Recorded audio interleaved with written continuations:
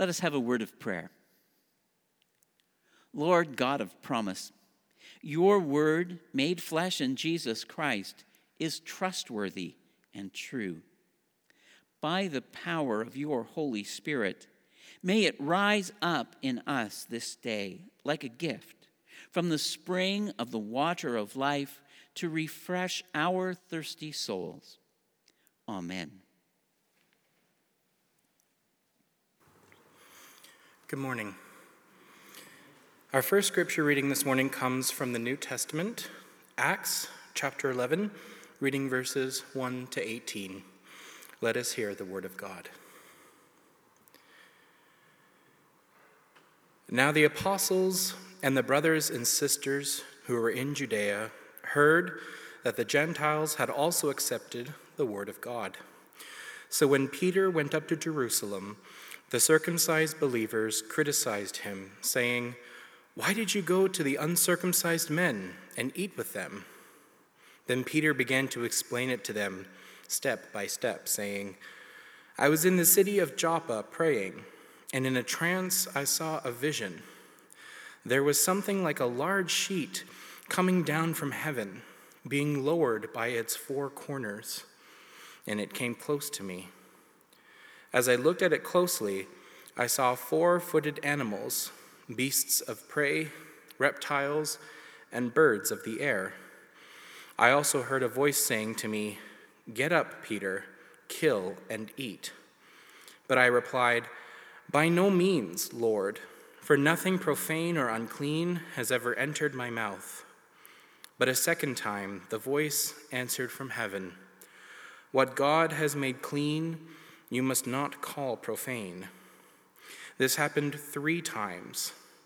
Then everything was pulled up again to heaven. At that very moment, 3 men, sent to me from Caesarea, arrived at the house where we were. The Spirit told me to go with them and not to make a distinction between them and us.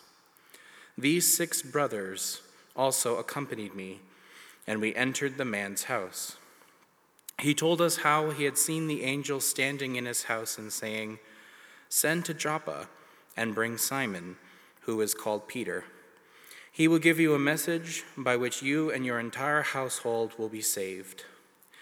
And as I began to speak, the Holy Spirit fell upon them just as it had happened upon us at the beginning.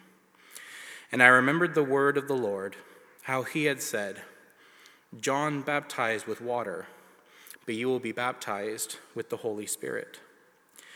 If then God gave them the same gift that he gave us when we believed in the Lord Jesus Christ, who was I that I could hinder God?"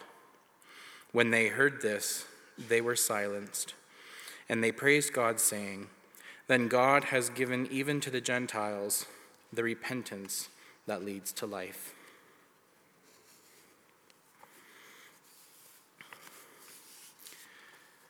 Our second reading comes from the Old Testament, Psalm 148, and it'll be read responsively with the responses on the screen.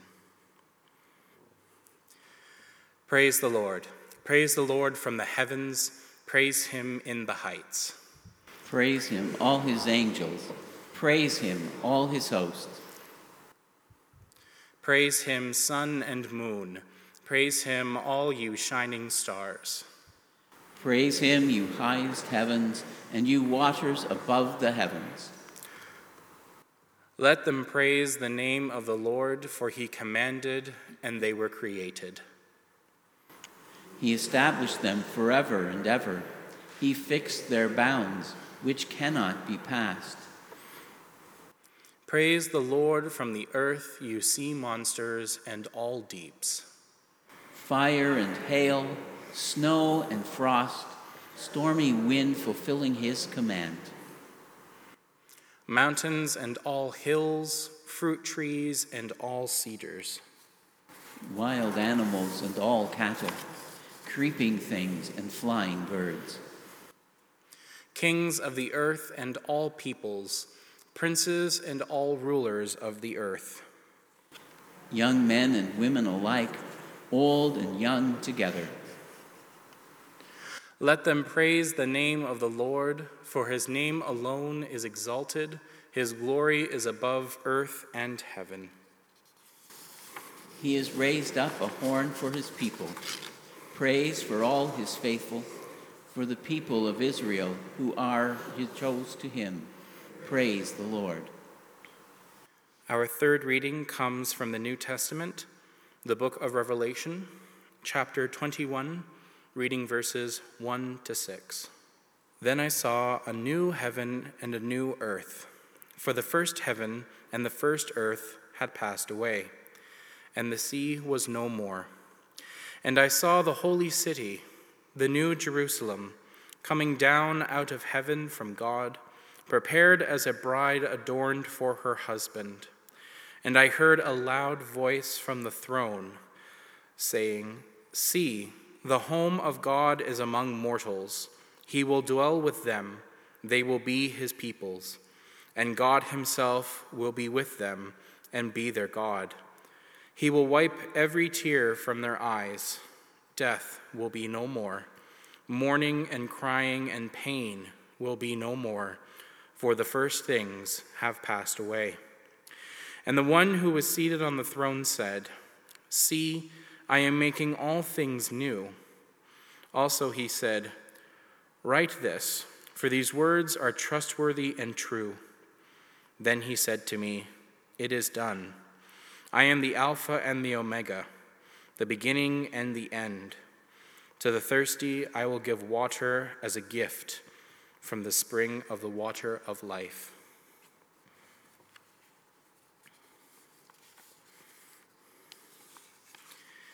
And our final reading comes from the Gospel according to John, chapter 13, reading verses 31 to 35. When he had gone out, Jesus said, "Now the Son of Man has been glorified, and God has been glorified in him. If God has been glorified in him, God will also glorify him in himself, and will glorify him at once. Little children, I am with you only a little longer. You will look for me, and as I said to the Jews, so now I say to you, where I am going, you cannot come. I give you a new commandment, that you love one another. Just as I have loved you, you also should love one another. By this everyone will know that you are my disciples, if you have love for one another." This is the word of the Lord. Thanks be to God for his word to us.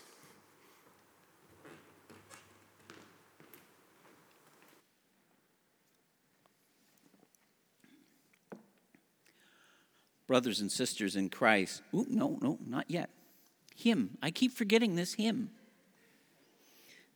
I'm so used to only singing 2 hymns through COVID.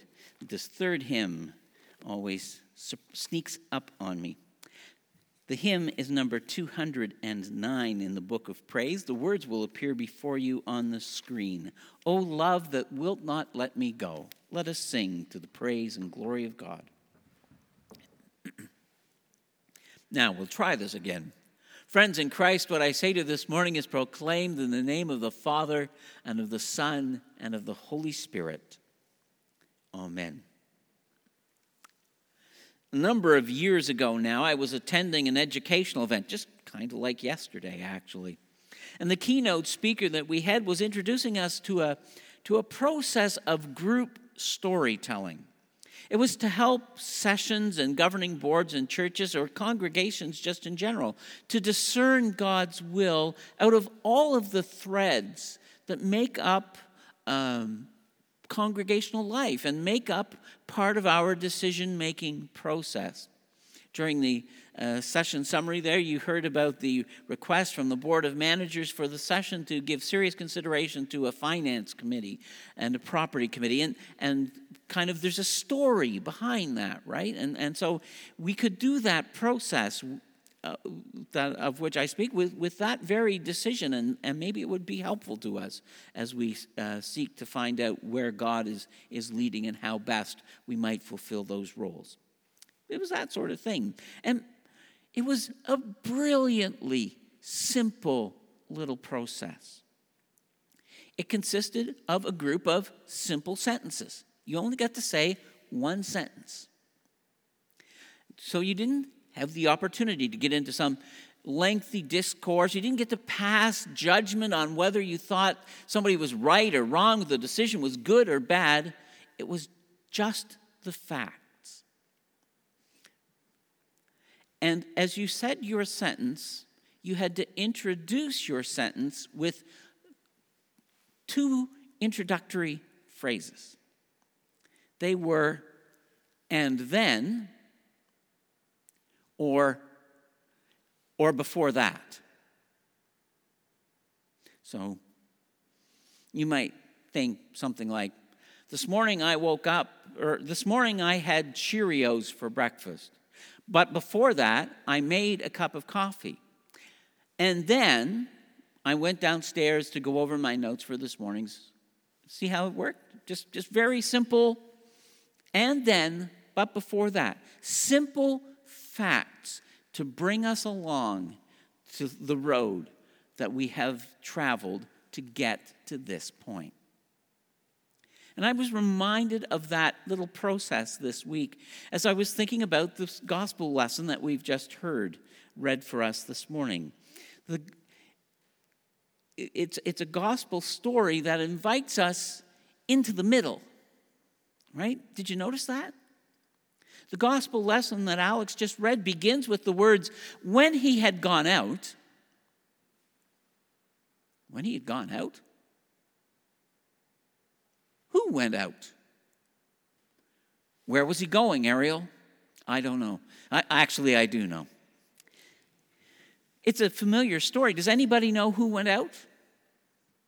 Anybody? Do you know where he was going? The passage that we've heard makes up part of Jesus' farewell discourses. So that should be a hint for you. It's towards the end of John's gospel. The gospel states when he had gone out. But what happened before? Before that, Jesus had predicted his betrayal. And then Judas went out to bring the authorities to arrest Jesus. And see, we kind of jump in the middle there. Have to remind ourselves, where is this story coming from and where is it going? This little discourse that Jesus has with his disciples then happens in between the gathering of the disciples for the Last Supper and Jesus' washing of their feet and Jesus' arrest. And it contains a particularly Johannine phrase. Jesus says to the disciples in this reading, now the Son of God has been glorified, and God has been glorified in him.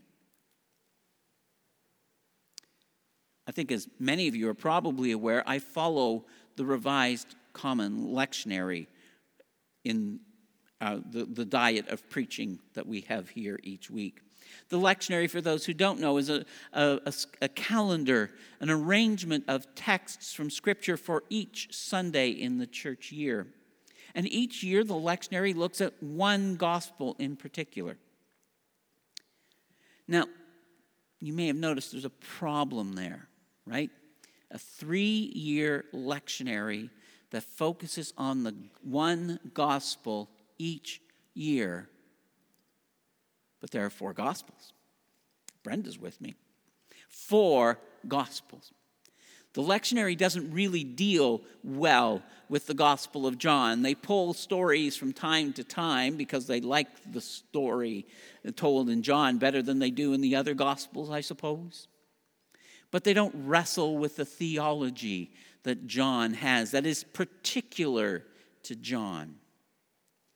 And that is especially the case here. especially with John. It is this fourth gospel that brings out this idea of the glorification of Jesus. And if we read John from cover to cover, what we would find is that there are several times throughout that gospel, as Jesus is performing miracles and doing things, that Jesus stops and he goes, "But the Son of Man is not yet glorified." And saying to the reader and to the disciples who are following him, don't get ahead of yourself yet. Don't leap to the end. And then today, in this strange little passage that we leap into the middle of, Jesus says, today, the Son of Man has been glorified. Throughout John, one gets a sense that glorification is important, that indeed it will be the climax of this gospel, that we need to be looking out for it. But because we never really look at it in too many congregations, we're not clear on what that all means. What is glorification? Listening to a podcast earlier this week on the texts for this Sunday, Caroline Lewis, who is a Johannine scholar and teaches New Testament at Luther Theological Seminary in St. Paul, Minnesota, stated it quite simply. She said, glorification is to reveal the presence of God in our midst. I'm going to repeat that just so that we have it. Glorification is to reveal the presence of God in our midst. And for John, this glorification is most perfectly revealed in the self-sacrificing love of God found in Jesus Christ through his crucifixion.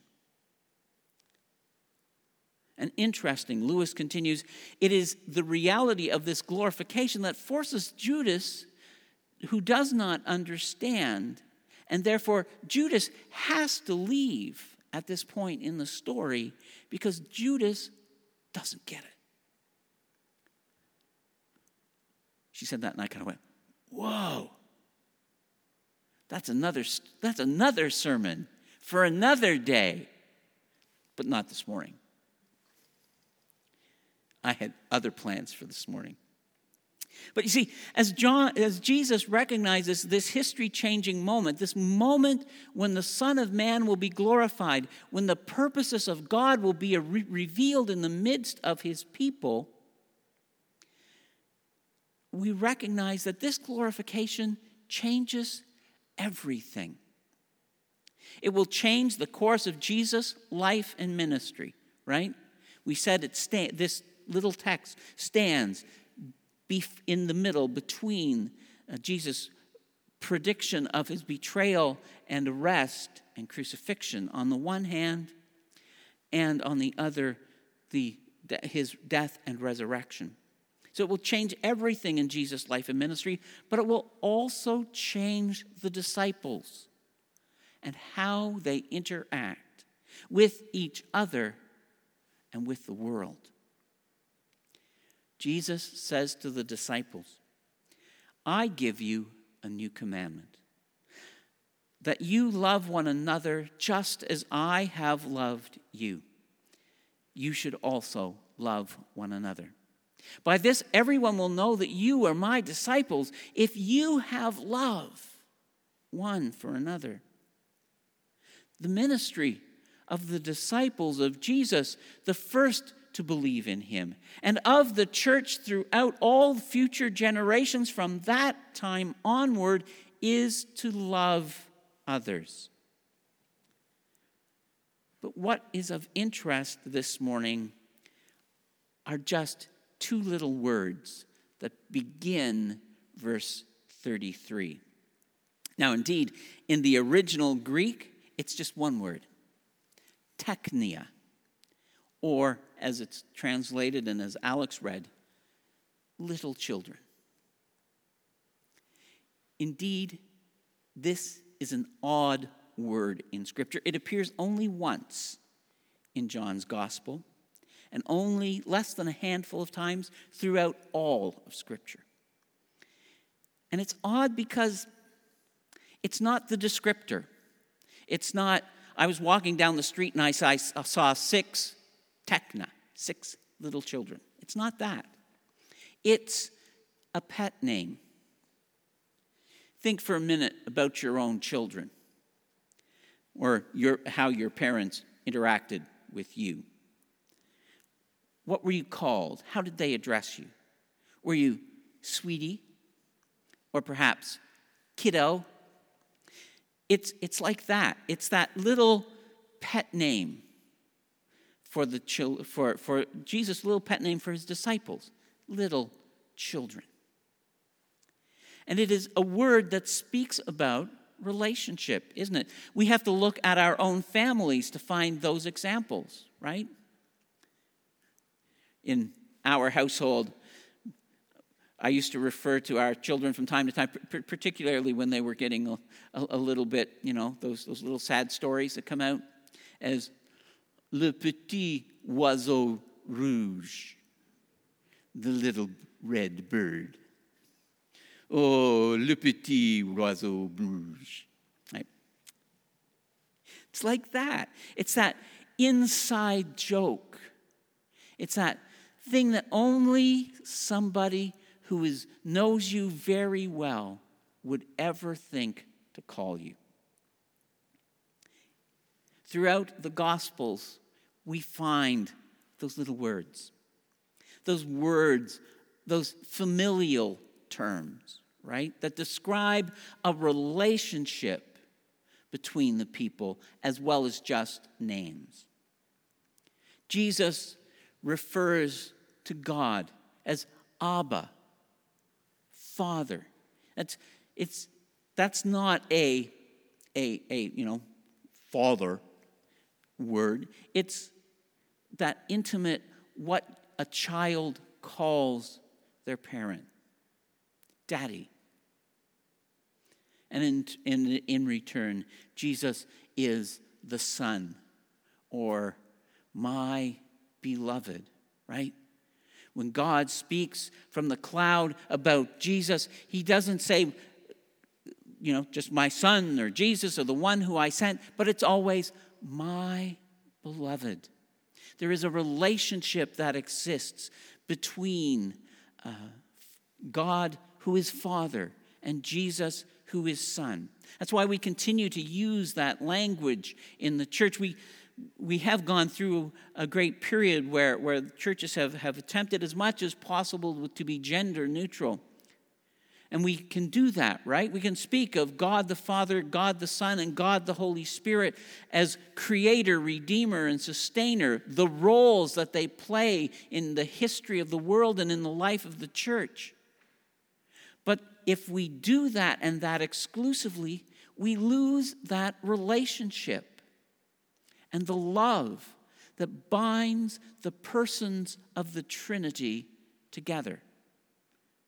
And so we've been completely unable to erase those terms from our understanding of who God is and who Jesus is, because they are the relational terms that hold God, Father, Abba, to Son, Beloved, to Spirit, the Enlivener, and to us. Love one another as I have loved you. And the same is true in our churches and with our own families. Right? As we come here on a Sunday morning, we come as people of faith, bound together by love and in this relationship. We know one another here and we are comfortable with one another. Every now and then, you even come across a nickname that one might only use if one knew another as a beloved. Right? That intimacy of relationship exists in congregations. It's a wonderful thing. It's a wonderful gift from God, but also a commandment from God. And we remember those people from past, present, and future. That wall of pictures that hangs in the entryway here at St. John's, and that hallway of ministers that hangs in congregations around the world are testimony to the beloved relationship that exists between clergy and their flock, right? We call people who sit in the pews from time to time flock. The people who come and gather and listen and who are cared for here. But we also, and like I say, we have our photos of folks who have served in different capacities here, remembering their role and how they have given testimony to the gospel and how they have shown love to one another. And that is an incredibly important reality for us as the church. At the end of the day, Jesus' command to his disciples isn't some lofty theological discourse on sanctification and justification, all those big three-letter words that ministers have in books. Jesus' word to his disciples is just 4 letters long. Love one another. And we are called as the church to show that love out into the world and in amongst ourselves. We've been talking a lot in Christian education about, we've changed Christian education. I don't know what we're calling it anymore. But we've decided we don't like the phrase Christian education anymore. We like faith and nurture, isn't that right? Is that it, Trish? Something like that? Faith formation? We're working on it. It's a work in progress because it recognizes that these connections that we have are bigger. And the work that we do here in the church is bigger. And as Christian education, we're starting to bounce back ideas of what does that bigger look like. And one of the things that it looks like is making sure people know one another. Being multi-generational in our community life as a congregation. So that, and not just within my own biological family. If my children only know their me, then we got problems. They should know Archie. Because Archie is a saint of the church. And Ken, because Ken is a saint of the church. And they should know Donna, because Donna is a saint of the church. All of these people in this congregation who have their things that they do and share, and the affection and the love that they show to one another, but also to those who are part of the family of God.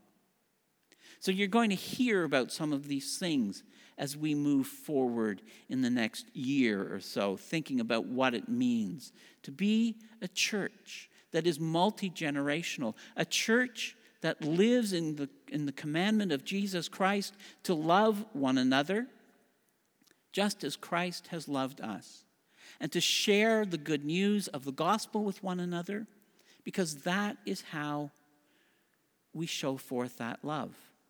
It is by telling the story of Jesus and his love for us with all people, young and old, big and small, friends and strangers alike. All are part of the family of God because all are loved. And that is what Jesus has called us to do. Thanks be to God for his call into our lives to be a loving force in this world. Amen.